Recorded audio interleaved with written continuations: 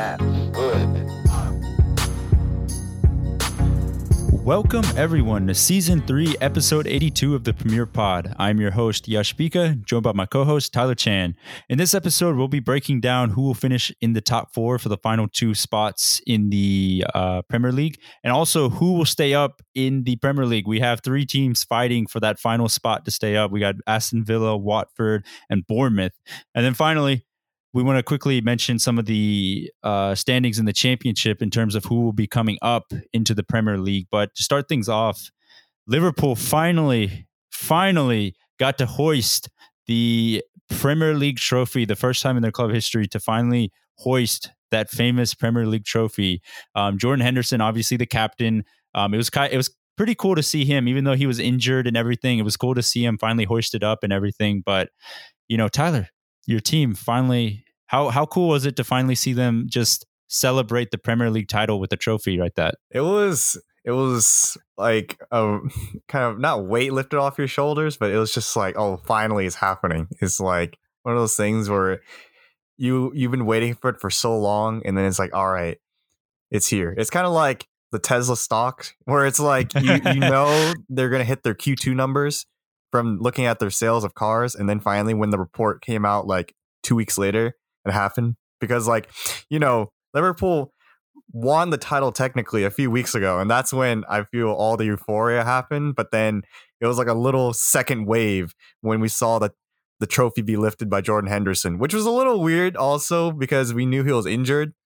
So yeah, I don't know how you felt about him dancing around with his knees, like jumping up and down. I mean, at that point, you're just on pure adrenaline.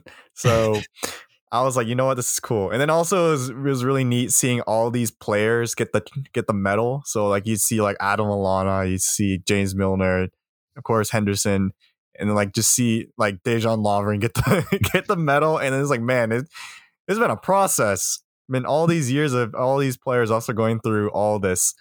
And then seeing like these new players like Takumi Minamino getting the trophies too, or getting the medal.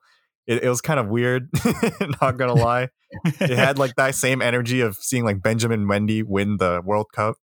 It's like, oh yeah, we didn't or really do Florian too much. Thauvin, right? Wasn't Thauvin? It's like I didn't really do too much, but you know, I guess you deserve it. Mm-hmm. I thought it was pretty cool. Real quickly, that I think the way it goes is if you have at least 5 appearances for the club in the league, you get an automatic medal. So it was pretty cool seeing Klopp give those appearances to Nico Williams and Curtis Jones, I believe. Yes. So they qualified for the automatic 5 to get the medal. That was pretty cool to see. Curtis Jones literally got it in the game yesterday against Chelsea. Like that was his 5th. And it was like, oh, thank goodness. So that was pretty cool to see. And just seeing Twitter, just all the posts, like right now is a great time to be on Twitter if you're a Liverpool fan. Yeah, not the best for a United fan. Not I just kind of logged for every off. other team, but like you can just see every single player from the Liverpool squad posting like the aftermath of them being with the trophy, just celebrating. Like Trent Alexander-Arnold posting, he's like, I'm just a normal lad from Liverpool, and then it's just the picture of him with the Champions League trophy and then him with the Premier League trophy. Yeah. It's like, who would have thought? And then within 13 months, we literally win everything. It was crazy. It was like a subtle flex by Van Dijk. He made a Twitter post and he was just like, this is an example to all the kids to follow your dreams. And in his picture, he's on the bus with the Premier League trophy. And then you see on his neck is like the Premier League medal, the Champions League medal, like the FIFA Club World Cup medal, and the UEFA Super Cup medal. And it's just like they're all just hanging around his neck and he's just like flexing like, wow, look at me. And it was pretty cool to see. Dude, not many people can do that in history even. So like that is definitely a moment to soak in for Liverpool fans. And not gonna lie, it was a little spoiled because it was just happening during the middle of the day and I was still working because they did the trophy celebration on like a Wednesday. Yeah. So I was like, man, I'm still working. I mean, you know, it was a busy day, so I was still doing some things. But, you know, as a true fan, I probably should have stopped working. But I was like, man, we got responsibilities out here. Yeah, I got responsibilities to do some other things. But it was good. I still watched it on YouTube and, you know, afterwards. Hey, I mean, you still lived through all the experiences. You're true fan. Post-mortem. Yeah, you lived through all the experiences. I thought it was also pretty cool. Not even to mention the game, but seeing some of the ex-Liverpool players. Like I saw Lazar Markovic Twitter posts about it. I know Steven Gerrard posted something about it. There's so many other like ex-Liverpool players that I saw on social media just post like congrats Liverpool, congrats and everything. So you could tell even players that were no longer part of the team how much it meant to them. And how crazy of a game was it for Liverpool to win? Because it kind of, the way they won this game just took me back to when Klopp was first became manager, like those first couple seasons before they had Van Dijk and a defense. They were literally winning games 6-3, 5-3, 4-3, 3-2. And it was just such a throwback to when he first came to the club. It was just such a spectacular game to watch. And Pulisic scoring that goal, you saw the smile on Klopp's face. It just made me think, why didn't Liverpool just go out and buy Pulisic before Chelsea? I think he would have been like a perfect match for Klopp because I think Klopp really likes him as a player and as a person and everything. In terms of referencing what was happening, so yesterday Chelsea and Liverpool faced off before the Liverpool trophy lift, which is a little crazy because like if you think about it, I was like, what if someone got injured during that trophy lift or before the trophy lift and he had to go to the hospital and then he misses the celebration. So oh my gosh, I'm glad no one got hurt, but also that was Liverpool fully also succeeding in making sure they keep their fortress home record alive. So they went undefeated at home with that 5-3 win against Chelsea. But for Pulisic, he came off the bench and immediately made an impact. Nutmeg Joe Gomez got an assist and a goal. Nutmeg Joe Gomez, like dang. Gosh. But for Pulisic, I think the reason why he didn't go to Liverpool is because I frankly just think it's because Chelsea paid more money. And I think that's what they've been doing a lot recently. Yeah, it's like it's kind of like what happened with Werner. So I think that's the reason why. And also, Klopp, he's not the type of manager that try to go into a bidding war with another team. He'll always find another alternative to bring in. And also, we have a lot of other players that we have like in the starting 11 that I don't think that Pulisic would have overtaken anyway. So Pulisic right now is like a starting 11 for Chelsea, but for Liverpool, he would have been a bench player. Mm-hmm. So I think that's part of it. And also, I don't think Klopp has so far brought in a former player of his into Liverpool. That is true. Every player from Dortmund, he just kept at Dortmund. Like he hasn't like tried to get him back or poach anyone. Him. Yeah, he just hasn't touched them. So like he brought Pulisic into Dortmund as an academy player and gave him his first starts. But ever since then, I don't think he's trying to go after him. So I think that's also part of it. Like he's just, it might be a respect kind of thing to not go after your old players. I was thinking that because you see a lot of other managers like Mourinho. Mourinho will just like go all in, like buying Matic. You gotta bring Fellaini everywhere he goes. Yeah, bring Fellaini everywhere. I mean, with Pep, like if he could, he would bring Messi and everything. But I think everyone would bring Messi. Exactly. But you kind of see that a lot of former managers will kind of bring their type of players and stuff. Yeah, Marco Silva brought Richarlison from to Everton, and then. But yeah, Matic was probably the biggest one for like Jose Mourinho. Yeah, and he really loved it. Like he was trying to bring Willian to Manchester United when he was a United boss. So it's not common. It's not uncommon to see that. But maybe it is more of like a respect thing that Klopp is just like staying away. But it was funny. It's funny because that entire Dortmund team since he's left, I feel like it's just been rated by the Premier League, like Mkhitaryan, Aubameyang, Gundogan, Socrates, all in the Premier League, or have once been in the Premier League. But with that Liverpool squad, there was an interview with Adam Lallana. Looks like he's most likely leaving the club, right? He's leaving. On a high. On a high. But what, we've kind of mentioned this before. We'll mention it real quickly again. What do Liverpool need to do, or who do they need to bring in to make sure they don't fall off for next season, or they don't have that type of drop off in performances like they've had since they finally clinched the title this season? I still believe that Klopp is going to give more impact to the academy players that have been getting more appearances, like Curtis Jones, Nico Williams, and then probably Harvey Elliott will get some more time next season. And then Takumi Minamino, although he hasn't been showing, he's been getting substituted in and getting a few occasional starts, he's been starting to get a little bit better in the more recent appearances, which is a good sign. And I think certain players are also probably on the way out, like Shaqiri and Lovren. Shaqiri's leaving? Yeah. Oh, wow. I did not know that. Shaqiri has been injured most of the season, but he's gotten the occasional. He scored that double against United. That's the only thing I remember. I will miss Shaqiri. I really wish Shaqiri could stay on the team forever, but I think it's just one of those situations where maybe he probably wants more game time, and he's always been the player that comes off the bench, unless he was at Stoke, but. It's just kind of those situations. So I think Klopp will probably entrust in bringing the youth still, because like Ryan Brewster, if for those that haven't heard me rant about him, he's been on Ryan Brewster train for like literally since season 1. Yeah, but I will say he helped Swansea get into the playoffs for the promotion from the Championship, because I believe Swansea in their final match, he scored the opening goal for them and got them into the playoffs. But they do have to face the third team place in Brentford, but we'll go into that a little bit later in this episode. So I think like all these players that I mentioned, I think they will get a bigger impact and bigger roles for next season. And there are more reports that Thiago Alcantara is getting closer and closer to Liverpool with like transfer deals and transfer negotiations becoming more and more confirmed. But I don't know if that's all just solder just to get Thiago a higher contract from Bayern Munich, just be like, hey, I can leave. Look at this. It's like, it's possible.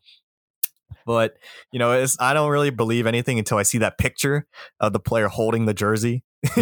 Like I don't know. But I mean, if he were to come, that'd definitely be a big boost, but I don't know if he'd be a starter. I feel like that's what he'd want. But given that Liverpool are the best team in the world right now, it's like, who would he take over for? I don't know. So that's the thing. I mean, we saw that game, not to go, in that game, we saw Naby Keita score that screamer. And, I would say this as an outsider, I don't think we've seen the best of Keita, whether that's through injuries or lack of confidence and such. But, when he was when he was in Germany and everything in the Bundesliga, I mean, Keita was like lighting it up. So maybe he could be that kind of that new signing in a sense, if he can get his form back to what he was when Liverpool initially signed him. Yeah. And I was thinking the same thing, because Keita, he is one of the most, if not the most expensive African players still. Wow. Even more than Salah. Wow. Yeah. Salah was like 35 and then Keita was like 50. Jeez. 50 million pounds. And he's still young. He's like, what, 23, 24? I don't know, actually, but I know he is pretty young in relative standards. I'm guessing like your age, like the age guesses that you've been putting out there, probably what he is. Probably. Oh, wait, that's crazy if he's around my age. Holy cow. But yeah, I still think maybe just getting more acclimated to Klopp's system too might have been a learning curve as well. But I think based on the recent results too and how he's been performing in the Premier League, it's looking pretty promising. I think he'll get another more impact for next season, and he's going to be like a new player signing in a way too, because he hasn't really been the player you'd start. He's always a player that you would bring on to like finish out a game or something like that. But if he makes a bigger impact, then he will be like a new signing as well. Yeah. I don't know. It'll be exciting to see what Liverpool do, because if we've seen anything, City have been on fire in terms of their offense. I know their defense needs to be fixing, but they'll definitely go out and fix and strengthen that way as well. So City and Liverpool are definitely the top dogs for next season. Yeah. Yeah. They're going to be 1 and 2 pretty much locked up. It just depends on who flip flops, but those two are like Golden State Warriors versus Cleveland Cavaliers. Again. Yeah. Or like the Los Angeles Clippers or the Lakers, if you're going this season with the NBA, just like two juggernauts basically. But the teams below them, we're talking about Chelsea, Manchester United, and Leicester City, the teams that are fighting for the top 4 places. It's been, a bit of an odd run-in for all 3 of these teams, because in a sense, everyone was on Manchester United. I was too, when they were winning games off the block, just winning games 3-0, just destroying teams after the restart. But these past 4 games, I would say, you kind of see the lack of depth in terms of the quality of bench players that Manchester United have, because they've been having to roll out the same starting 11 since the restart.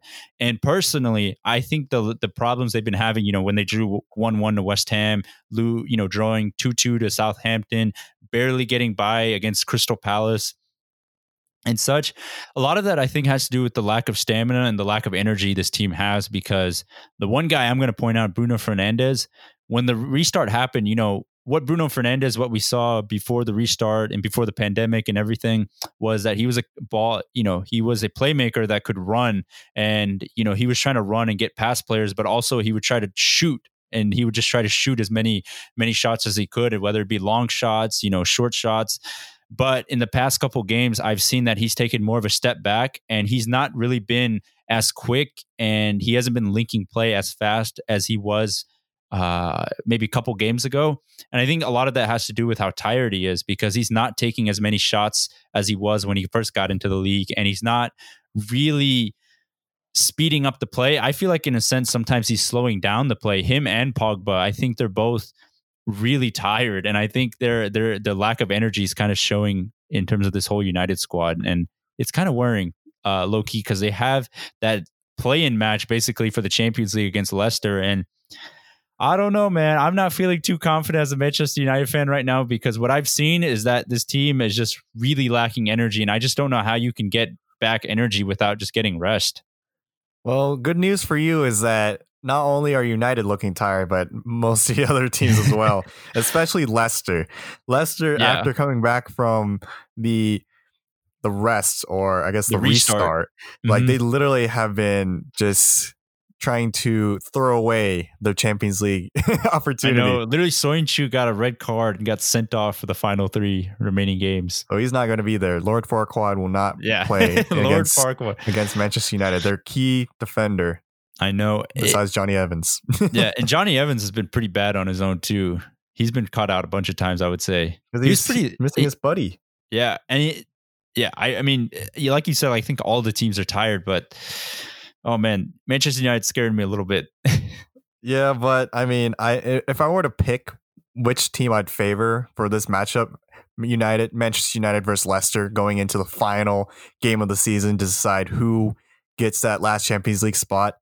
And all Manchester United have to do is get that draw while Leicester have to win. Given all these things and all these variables, I still give it for United, because if you also look, Leicester in the past recent games have been starting some players that haven't conventionally started as well, such as Luke Thomas, one of those youth players that's coming up from the ranks, getting his start at a very crucial time of the season, which it's a big risk from Brendan Rodgers, but it's not something unlike him, because he likes to trust in a lot of youth at very sporadic times, and a lot of youth doesn't really correlate to high potential, because like you've seen him play certain players like freaking Jordan Ibe, Fabio Borini, Lazar Markovic. Like, oh my gosh. Literally basically all the players that were tweeting congrats Liverpool. Yeah, it's like, well, we didn't make it, but I'm glad you guys got it. But Brendan Rodgers likes to do this kind what's of that thing. Jordan Rossetier? Yeah, Rossetier, dude. Who we thought was gonna be the next Stevie G. Oh man. Now I think he's at Rangers now. Yeah, ironically so enough, with Stevie. Yeah. But besides that, he's also starting Wes Morgan and Ryan Bennett in the last game against Spurs. And Ryan Bennett was on, I believe, the old Norwich team that got relegated all those years ago. Jeez. And then now he's finally making some start appearances. And then Wes Morgan out of the grave. Yeah, he's old. He's old.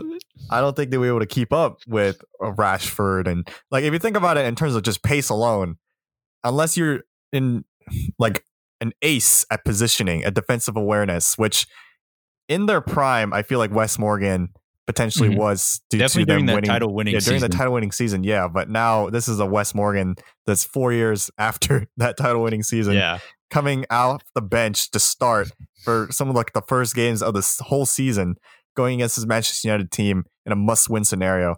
I don't know. I'm not gonna give Leicester much benefit of the doubt for this one, because I think it's kind of all going against them. So maybe they'll have that mentality and be like, you know what, we're the underdogs. Maybe we can get through this. But I don't think at this time it's kind of right to have that kind of mentality. It's definitely crazy how everything is lined up, because the scenarios are for Manchester United. They have the easiest route. All they have to do is win, but they also have the luxury. They can win or draw. But if they do that, if they lose this game against Leicester, they just need Chelsea to lose and they're in. And then for Leicester to get in, they need to win or they could win or draw, and they need Chelsea to lose, because Chelsea right now have a far less superior goal differential compared to Manchester United and Leicester, because Chelsea right now are sitting at plus 13 goal differential, and Leicester and United are tied at 28. And that's kind of shocking for Chelsea, because they have a really tough game against Wolves. Wolves are not they're not an easy team to face. I mean, everyone that's watched the Premier League this season have seen how good and how compact and how strong Wolves are. I mean, they've drawn twice against Manchester United. They gave Liverpool a run for their money. They beat Manchester City twice. This is not an easy team. They have a lot of pace with Traore. Jimenez is scoring goals for fun. Podence, Jota, Moutinho can create from the back. Ruben Neves is a deep playing maker. And that Chelsea defense is not exactly very good. I mean, Kurt Zouma, Antonio Rudiger, and Cesar Azpilicueta do not exactly, for me, scream confidence. And then you have Kepa, who literally during the Liverpool game, I think Alexander Arnold just whipped in a cross or something, and he just stood. He didn't even try to attack the ball. So if you're compounding all of that, I know Chelsea have they have a sublime attack. When Pulisic, Abraham, whether it be Hudson-Odoi, Willian are all firing, at full throttle. However, that defense really freaks me out. And if this is a Chelsea Wolves game, I honestly am favoring a Wolves win than a Chelsea win going into this championship Sunday. That'd be so sad if Chelsea don't get into the Champions League, because it'll be a disaster. Leicester tie, and then Chelsea loses, and then Chelsea get Europa League due to the goal differential, which is pretty possible. But also, Wolves have to win to guarantee Europa League, because Tottenham are 1 point under them. And Tottenham, let me see, who are they facing again? Crystal Palace. So they'll probably win that game. Crystal Palace have been bad since a loss streak, and they have under Roy Hodgson, this is the longest loss streak he's ever had in his career. Mm-hmm. So maybe they'll and they don't have Van Aanholt either. He got hurt in the United game, so that's their best left back gone. So a lot of things are pointing at Tottenham getting that dub against Crystal Palace, and then potentially leapfrogging Wolves if Wolves get either a draw or a loss. So this is a crazy championship Sunday so far, just for the top half alone. Just like hearing us. Unfortunately, Sheffield United are not in the running. They lost a few games after the project restart, and now they're just going to be smack dab in 8th. And also to make note, Arsenal in 10th. Their only hope is to win the Europa League. Cup. I mean, win the FA Cup to get into the Europa League. Yes, against Chelsea. So who do you have in that Chelsea Wolves game? Ooh, after seeing Chelsea get 3 goals against a Liverpool side who needed to win, so I wouldn't kind of spoil their kind of night. It made it look like Chelsea was actually pretty decent, but Wolves, they just been so consistent throughout the entire season, even after Project Restart. Nuno, I mean, they are such a good team to watch because they're so well knit and they're so well coached. Like everyone knows what position they are, how to play it perfectly. Everyone gets really compact when they need to defend, and when they break, I mean, they have literally, when you have guys like Adama Traore and Raul Jimenez, who have been probably the best partnership in the league this season, just based off chemistry and everything. And that defense for Chelsea, like I've mentioned, I don't know. I probably have a little Manchester United bias, and I just want to see Chelsea lose. But Wolves are no joke, man. If I'm a Chelsea fan, I'm going into this match a little worried. Well, either of them would hate a draw. I think yes. that's the thing. Even though it would kind of guarantee Chelsea a Champions League spot in certain scenarios, it'd be a pretty high chance. But for Wolves, like they have to win. Yeah. So this is gonna be tough. I think they both will want to win, and then that'll end up with them kind of going crazy with their tactics potentially, where they're just very open and exposed. So it might be a very high scoring game. But it might be a very high scoring game, but then lead to a draw. And I wouldn't be surprised if that happens. So I'm going to say that's what happens. We're doing a Do you- prediction a little early, but I wouldn't be surprised if it's like a 3-3. Do you think he'll start Lampard or Abraham? Or if Lampard will start Giroud or Abraham, because we saw Giroud, he played pretty well in the FA Cup, but against Liverpool, he got the goal, but he was really struggling to create a lot. And then Abraham came on and he made an instant impact along with Pulisic and Hudson-Odoi. Do you think he goes with that front three, or do you think? I feel like he'll probably end up going with Giroud because that's the guy he's been trusting a lot lately. Yeah, I think it will be Giroud that'll start. He needs to start Pulisic though, please. He does need to start Pulisic. Start Captain America. Start Captain America. Unless he has some kind of tactic to make him more of an impact player off the bench. And I mean, ultimately, that's what got him a couple goals last game against Liverpool. So, yeah. I mean, they didn't start well against Liverpool either last game. So he probably have to change up things. But I also, although I said it might be a 3-3 draw, that's only assuming if everyone just decides to throw tactics out the window and just go all out. Because, although Chelsea, you've seen them concede a lot of goals, you haven't seen Wolves concede a lot of goals. Yeah. They've only conceded 38. So they actually have a better goal. They're just as good as Leicester have conceded 39. United have conceded 36. So Wolves have conceded only 38 and Chelsea have conceded 54. Yeah. So I can see Wolves definitely scoring, but I don't know if Chelsea can do it's much damage. Yeah. It'll be interesting though, but the race to stay up in the Premier League is arguably just as interesting this season, with the final spot up for grabs.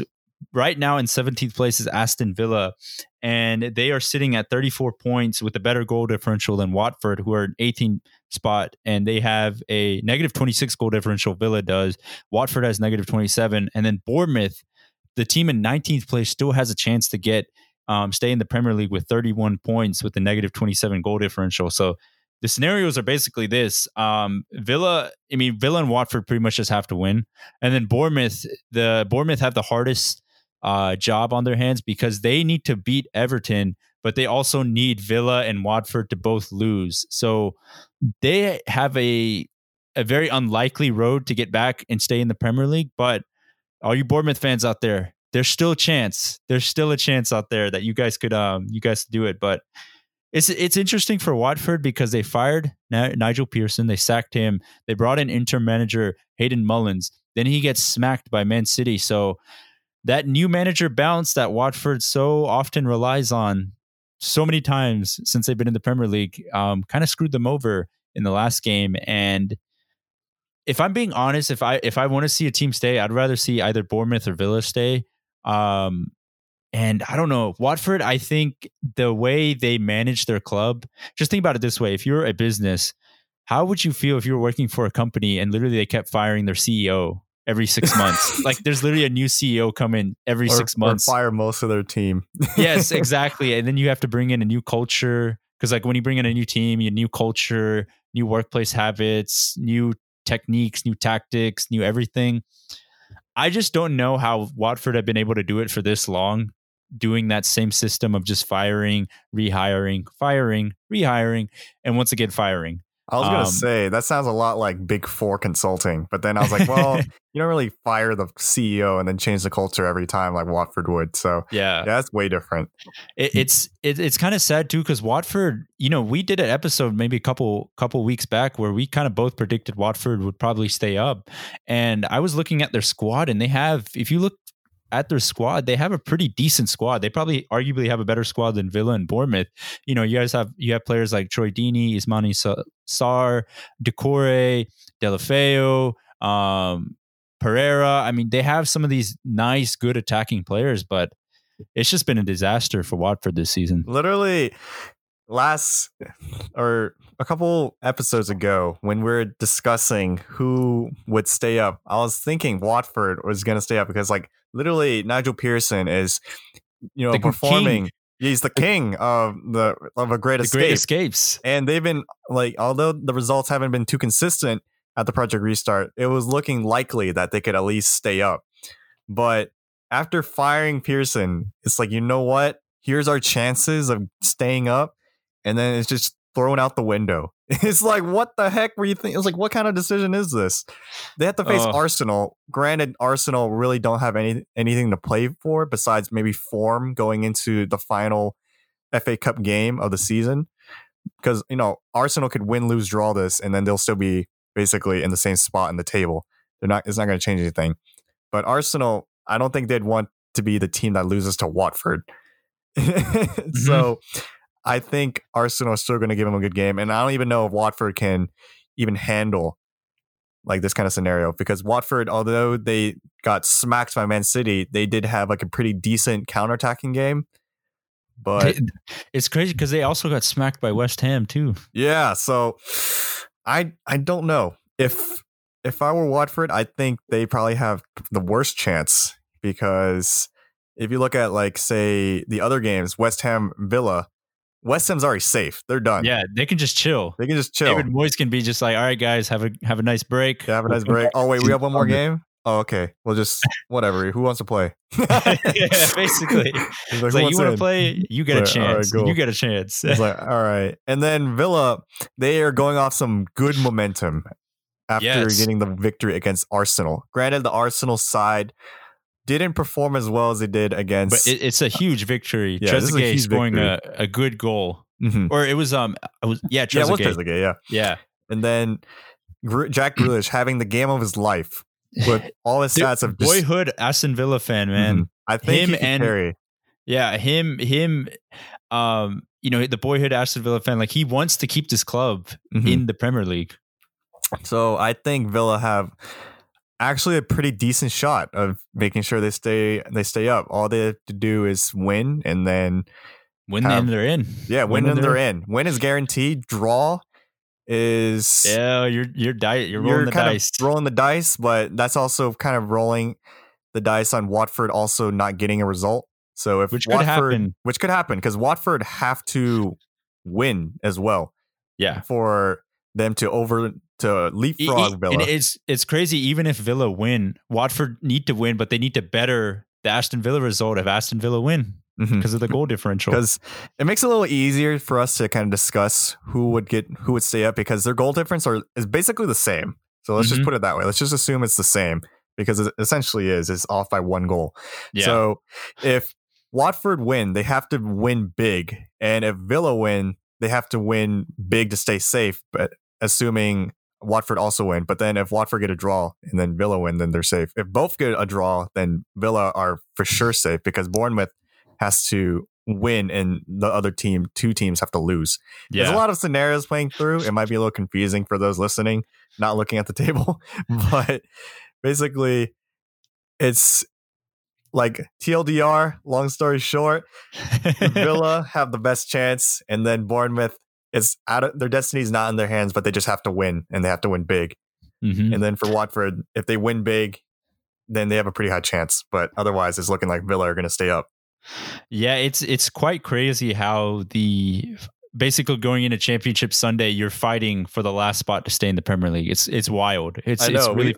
I don't remember the last time we've seen something like this. Yeah, and we've usually seen like, it's like there could be a chance where this random team could stay up, but it's never been a fight where it's like 3 teams are literally fighting for survival in the Premier League. And they're so close. Yeah, like they're so close that close. It's a real long time. Because even if we're being honest, there's a realistic shot Villa and Watford could both lose, and Bournemouth somehow score and somehow grab a winner. Because even Bournemouth, if the other two teams lose, and Bournemouth get a win, because of the goal difference being so close, Bournemouth don't even have to win big. They can just win like 1-0, and then the other teams lose 1-0, and then Bournemouth stay up. Gosh. Geez. So it's crazy because we already know one team that's relegated, Norwich City, and by Championship Sunday, obviously we'll know the 2 other teams that will be relegated into the Championship. But the teams that are coming from the Championship and that are going to get automatic promotion into the Premier League, Leeds United, obviously we've known that since last week with them clinching their league title.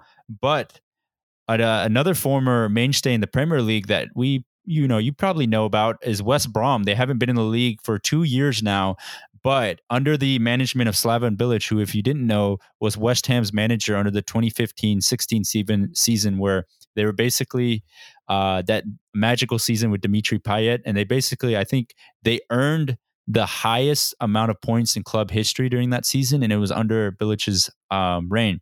So when we see West Brom, it's going to be a much different West Brom than the one we saw under Tony Pulis, which was more of a get as many tall players as I can and just hoof it up the field. Definitely Slaven Bilic is going to be the guy that's going to try to play around and focus more on the attacking side of the game. So it's going to be nice. We're getting a old mainstay in Leeds United, and we're also getting a former team that used to be in the Premier League for a little while now, West Brom. West Brom also have a new Brazilian player that I never even heard of named Pereira. The only reason why I know about him is because he got some Team of the Community card or Team of the Year card in nice. FIFA 20, and apparently he's pretty decent. So that's the only real player I can think of from West Brom that's kind of notable. But I do know that West Brom, thank goodness, they will be hopefully playing a different kind of style as opposed to the Tony Pulis aerial bombardment kind of style that we Dawson. Yeah, Craig Dawson. That's literally the first player I think of when you think of old West Brom. Rondon. Yeah, Salomon Rondon. Like, I know we mentioned these two teams in particular and the previous preview for the championship probable promotions, but now those two teams are actually now solidified going to get promoted, and the playoffs are currently happening for the last spot between the third place through sixth place in the championship. So the first two teams are getting promoted, Leeds United and West Brom. And West Brom, they will be they're like a Midland, like England team, so that they're like in the middle of England. I don't know in particular what that really means, but everyone always mentions them as like a Midlands team, so I'm guessing that's like rural. Yeah, or like I think factory, I don't know. I think the Wolves Twitter account tweeted something like because apparently Wolves and West Brom have like a rivalry. Like a derby, like a rivalry because they're close by. So Ooh. That would be interesting. That will be. Yeah. And then I also did want to mention that I did a little bit of research into Leeds United and how they have this very notorious manager, Marcelo Bielsa. And apparently he has a lot of praise from some key notable managers like Pep Guardiola and Mauricio Pochettino. They kind of treat him as like one of the best coaches of all time. Wow. And I went through his stats. I went through his history and I was like, all right, who's he managed then? He's like, he's managed the Argentinian national team before during the early 2000s. He's managed Chile after Argentina. He's managed teams like Marseille. He's now at Leeds, obviously, but I'm like, man, I never heard of him, to be completely honest. Yeah. But all these other like prolific managers are just keying him as one of the top managers of all time. And I mean, I also looked into like his kind of like why he's been regarded as so highly, prolific from all these other managers, and it's because of apparently his attention to detail. So he's a little crazy. He has he knows so much about all the other teams that he may know more than the current manager of a team. Like before going into Leeds, apparently he did a tactics breakdown of every single other team in the championship before he even got the Leeds job.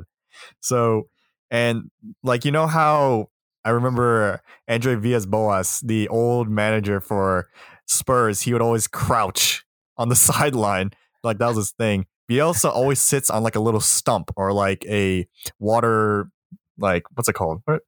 Not storage containers. That's like a weird way of saying it. Like the little Gatorade things? Yeah, like the little Gatorade. That's it.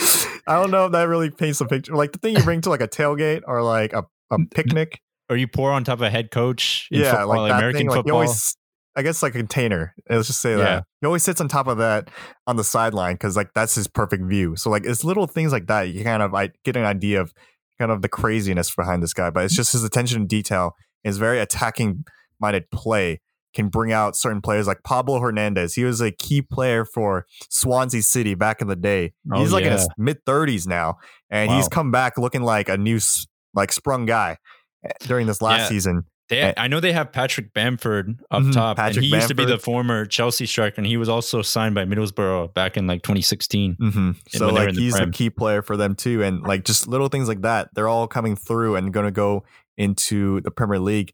So it'll be very interesting to see Bielsa's style be implemented into the Premier League, because now I'm like, maybe he can actually make some disruption given how much damage he's done in the championship. And if you haven't heard his name now, well, now you have. Yeah. So now if anyone asks you about Leeds, it's like, I don't know. Like, don't count them out too quickly, because they might be a surprise, like kind of like Sheffield United were this season, where they might actually do some damage.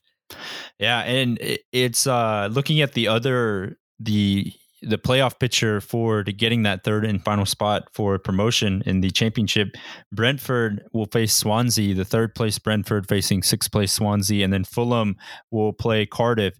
So that'll be fun. So I think I know Brentford were in the run-in before on Wednesday, before they ruined their chances to get the automatic promotion bid, and West Brom took it from them. But this will be fun to keep track of the playoffs and see who will get that final spot. And this is kind of a spoiler, but we're going to try to find maybe a championship reporter or someone that has a lot of knowledge about the championship, so they can kind of give you guys a much better picture about what can we expect in terms of the style and everything we can expect from these three teams next season in the Premier League. So watch out for that whenever the third team gets announced. We'll hopefully get that soon. But I also did want to mention something I did find kind of cool about the playoffs is that we see both the Welsh teams in it. Yeah, Swansea and Cardiff. Formerly, they were in the Premier League at one point at the same time. And Fulham are also in the fight, and they were a recent former Premier League team. But Brentford is a team we haven't seen in the Premier League yet. Yeah, at least not to my knowledge. And as Yash mentioned, they did throw away their automatic promotion chances in their final game of the season against Barnsley, because Barnsley were in the relegation battle, and Barnsley needed to win to make sure they didn't get relegated. And they actually managed to pull off a 90th minute winner to send Brentford and to give Brentford the loss and then save Barnsley. So that's why Brentford are now third. But I think they have probably the best chance, given like some of the research I've done, and also just their goal scoring prowess at the time, because they currently have one of the best scoring records compared to any team in the championship. So hopefully the Bees, which is their nickname, can go through, because I'm all for seeing like new teams in the Premier League, like seeing Brentford, that's gonna be so cool. But seeing one of those former teams, Fulham, Swansea, Cardiff, if they're gonna be different, that'd be cool. But if there's gonna be the same team that just goes straight back down, it's gonna be like, man, bit of a waste. No, it'll be interesting. And I think one other thing I wanted to point out quickly, this doesn't have to do with the playoff, but Jude Bellingham, I think we've all know who he is. Like, he's a well-touted 17-year-old Englishman who used to play for Birmingham City, but now he is officially signed to Borussia Dortmund. However, his former club, Birmingham City, at only 17 years old, for making 33 senior appearances, have retired his number. Very odd. And I don't know how many people know about that, but they actually legitimately retired his number, and a bunch of Birmingham fans are like, this is a joke. Like, this is ridiculous. And I think was it like a random number, like 33 or like it's legit. I think his number was 33. Oh my. Let me check real quickly. He only made 41 appearances, excuse me, but I believe his number is 33. That's like Isco level retiring when Malaga retired his number. Yeah, his number is 22. Oh, 22. Okay. So, I mean, that's not uncommon, but come on. He's only made 41 appearances. I get it. Like, he's going to be like, he could eventually become like a superstar. Yeah, what if he was a flop? Yeah, and like, if he's a flop, then it's like, what did you guys do? He'll just end up at Birmingham City a couple years down. It's like, I can't get my own number. But I think that's ridiculous. That's like Liverpool retiring Takumi Minamino. Yeah, no, they're like, that's a little lower. But like, maybe they're like Lazar Markovic or something. Actually, Markovic kind of makes sense. His is like 50. But I just think that's so weird and odd. Maybe there obviously has to be more to it, in terms of like, maybe he did a lot for the club off the field, in terms of helping out and such, or maybe he was someone that was part of the academy for years and years and stuff. But it's quite odd, I would say, for a club to do that type of stature, because usually when you think of retiring numbers, you think of especially in American sports. You think of players like Michael Jordan, Kobe Bryant, like legends that have literally made a name for themselves in the game, not up and coming rising teenagers. So yeah, you wouldn't see like Trae Young getting the number 11 retired for the Hawks, or exactly. Luka Doncic. I mean, Luka, he can, and Trae especially, those two, we're getting into NBA, but like they haven't made it yet. They haven't won the NBA championship yet. Like Bellingham has not won like Birmingham City the promotion. Like they didn't win anything. They're still mid-table. So exactly, it's just an odd thing. But I quickly wanted to do our predictions real quickly about who will finish in the top 4. I know we answered this maybe a little bit back, but official, who do you think will be in the top 4 on Championship Sunday? Even though I'm not too confident, I'm going to say Manchester United 3rd and Chelsea 4th.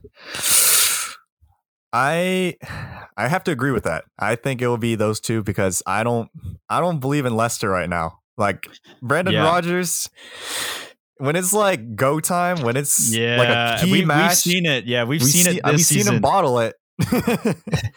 We've seen him bottle it. I've seen him bottle it several times, and I'm like, man, he is not clutch. If you needed an ice in the veins kind of manager that can make the play, I don't believe it's Brendan Rodgers. I think he's really good at, getting the momentum early, but then at the very end, it's just wheels come off the truck. And then United will probably take it with a dub. And then Chelsea, I think we'll just get it by accident. I think for this game, I think United, I know we mentioned that their tiredness, but I feel like Solskjaer, Maguire, they're going to have a talk and just say, like, look, if we just give our all for this one last game. Yeah. Basically, suck this game. Don't suck. Have a lot of energy and we can just finish out this one game. Then we don't have to worry about Europa League. We can just like take a chill break. But Leicester definitely have it all to play for because they have to win. I mean, they just have to. They're not in great form either. Yeah. It's going to be tough. Like the only thing they have going for them right now is like the pace of Vardy. Iheanacho has been doing decently well. Ayoze Perez can pop up with the goal in here or there, but other than that, the whole team has just been struggling as a whole. But the more just as exciting battle, obviously the relegation battle. I'm going to go for this. Shout out to Kevin Egan. I'm going to be sticking by his team, Aston Villa. I know I mentioned Bournemouth a couple weeks ago, but unfortunately, Boro fans, I think it's just looking too unlikely for you guys. You guys have like a big road against you, but Aston Villa, Kevin Egan, I'm going for your team. Shout out to Indiana Vasilev too, the young American that's also on Aston Villa, cheering for you. I am rooting for Villa to stay up, and I think they will get the job done against West Ham and find a way to stay up. Ironically enough, I will also be on this train for let's go. Getting Villa up because shout out to Kevin Egan as well. And also to Matt from The Office. He was also a Villa fan. I think they have the best chances. And also, of course, Indiana Vasilev with that American connection. Also with that UGA connection in like an indirect way. But exactly. I think Villa also have like the easiest matchup or like the least difficult matchup to get a result from. And also, I kind of want Jack Grealish to stay in the Premier League so that if he does get bought out by another team, his price will be ridiculously high because he'll still be in the Premier League. So if like, say, Manchester United try to buy him, it will be £80 million instead of £40 million if he were to get relegated. So I think Villa, they have a pretty good shot. Second place, hopefully Bournemouth. Watford, I don't think they deserve staying up for the antics that they've been doing in the Premier League the past several seasons. It's just been pretty toxic. And I know Troy Deeney's a good person and, all these players, they, fought their way through for the past several seasons. And also I know Chris Stark from the Peter Crouch podcast is a Watford fan, but man, it's been this. It's not the best way to stay up in Watford. It's not the best story either, like in terms of morals to keep Watford up. So I think Arsenal has got to do the job and just finish them. Just send them to the championship and Villa stays up. Yeah, I agree. it's going to be interesting. Championship Sunday is probably this has probably been one of the most exciting Championship Sundays in a while. Mhm. Obviously, we already know who won the title, who has top two, but in terms of who gets the final two Champions League spots, and not to mention Europa League, and also this final spot to stay in the Premier League, it's going to be super fun. I'm excited for Championship Sunday. A little sad that the Premier League is coming to a close this season after a wild and wacky season, but it's a long time coming, but I'm super excited for this last weekend of the Premier League. But that kind of wraps up our show. Please make sure to rate, comment, subscribe. If you are listening on Apple Podcasts, if you can give us a rating on iTunes and such, it really helps us out, helps us get more notice, and helps us, helps other people find our shows as well in the Apple Podcast realm. But yeah, depending on if you're watching on YouTube or on Spotify, give us a follow there. But yeah, please make sure to rate, comment, and subscribe. Also on social media at the Premier Pod, give us a follow on Twitter and Instagram. Leave us comments. We want to hear what you guys have to say. We're always active on there, posted memes or graphics or anything, some banter here and there. We just love interacting with you guys. So please make sure to send us some of your reactions and stuff. And also, I wanted to point out real quickly that we have recently been hitting 20 downloads for the past couple of weeks on episodes. So shout out to you guys. Couldn't have done that without the support of everyone that's cheering for us at the Premier Pod. So thank you guys so much for the love and support you guys have shown us by downloading the episode, listening on, and just hearing what we have to say. Just two normal dudes from Georgia talking about the Premier League. So we do thank you guys for that. Yes. Much appreciated. Thank you to all the fans. Thank you to all the listeners that stuck with us for all this time and just kind of watched us grow. So hopefully we can repay you guys by keeping the content good, keeping it interesting to what you guys want to hear, and hopefully give you something that maybe you didn't know about. Yes, exactly. But yeah, that kind of wraps it up for episode 82 for us. But yeah, thank you guys. Peace. Peace.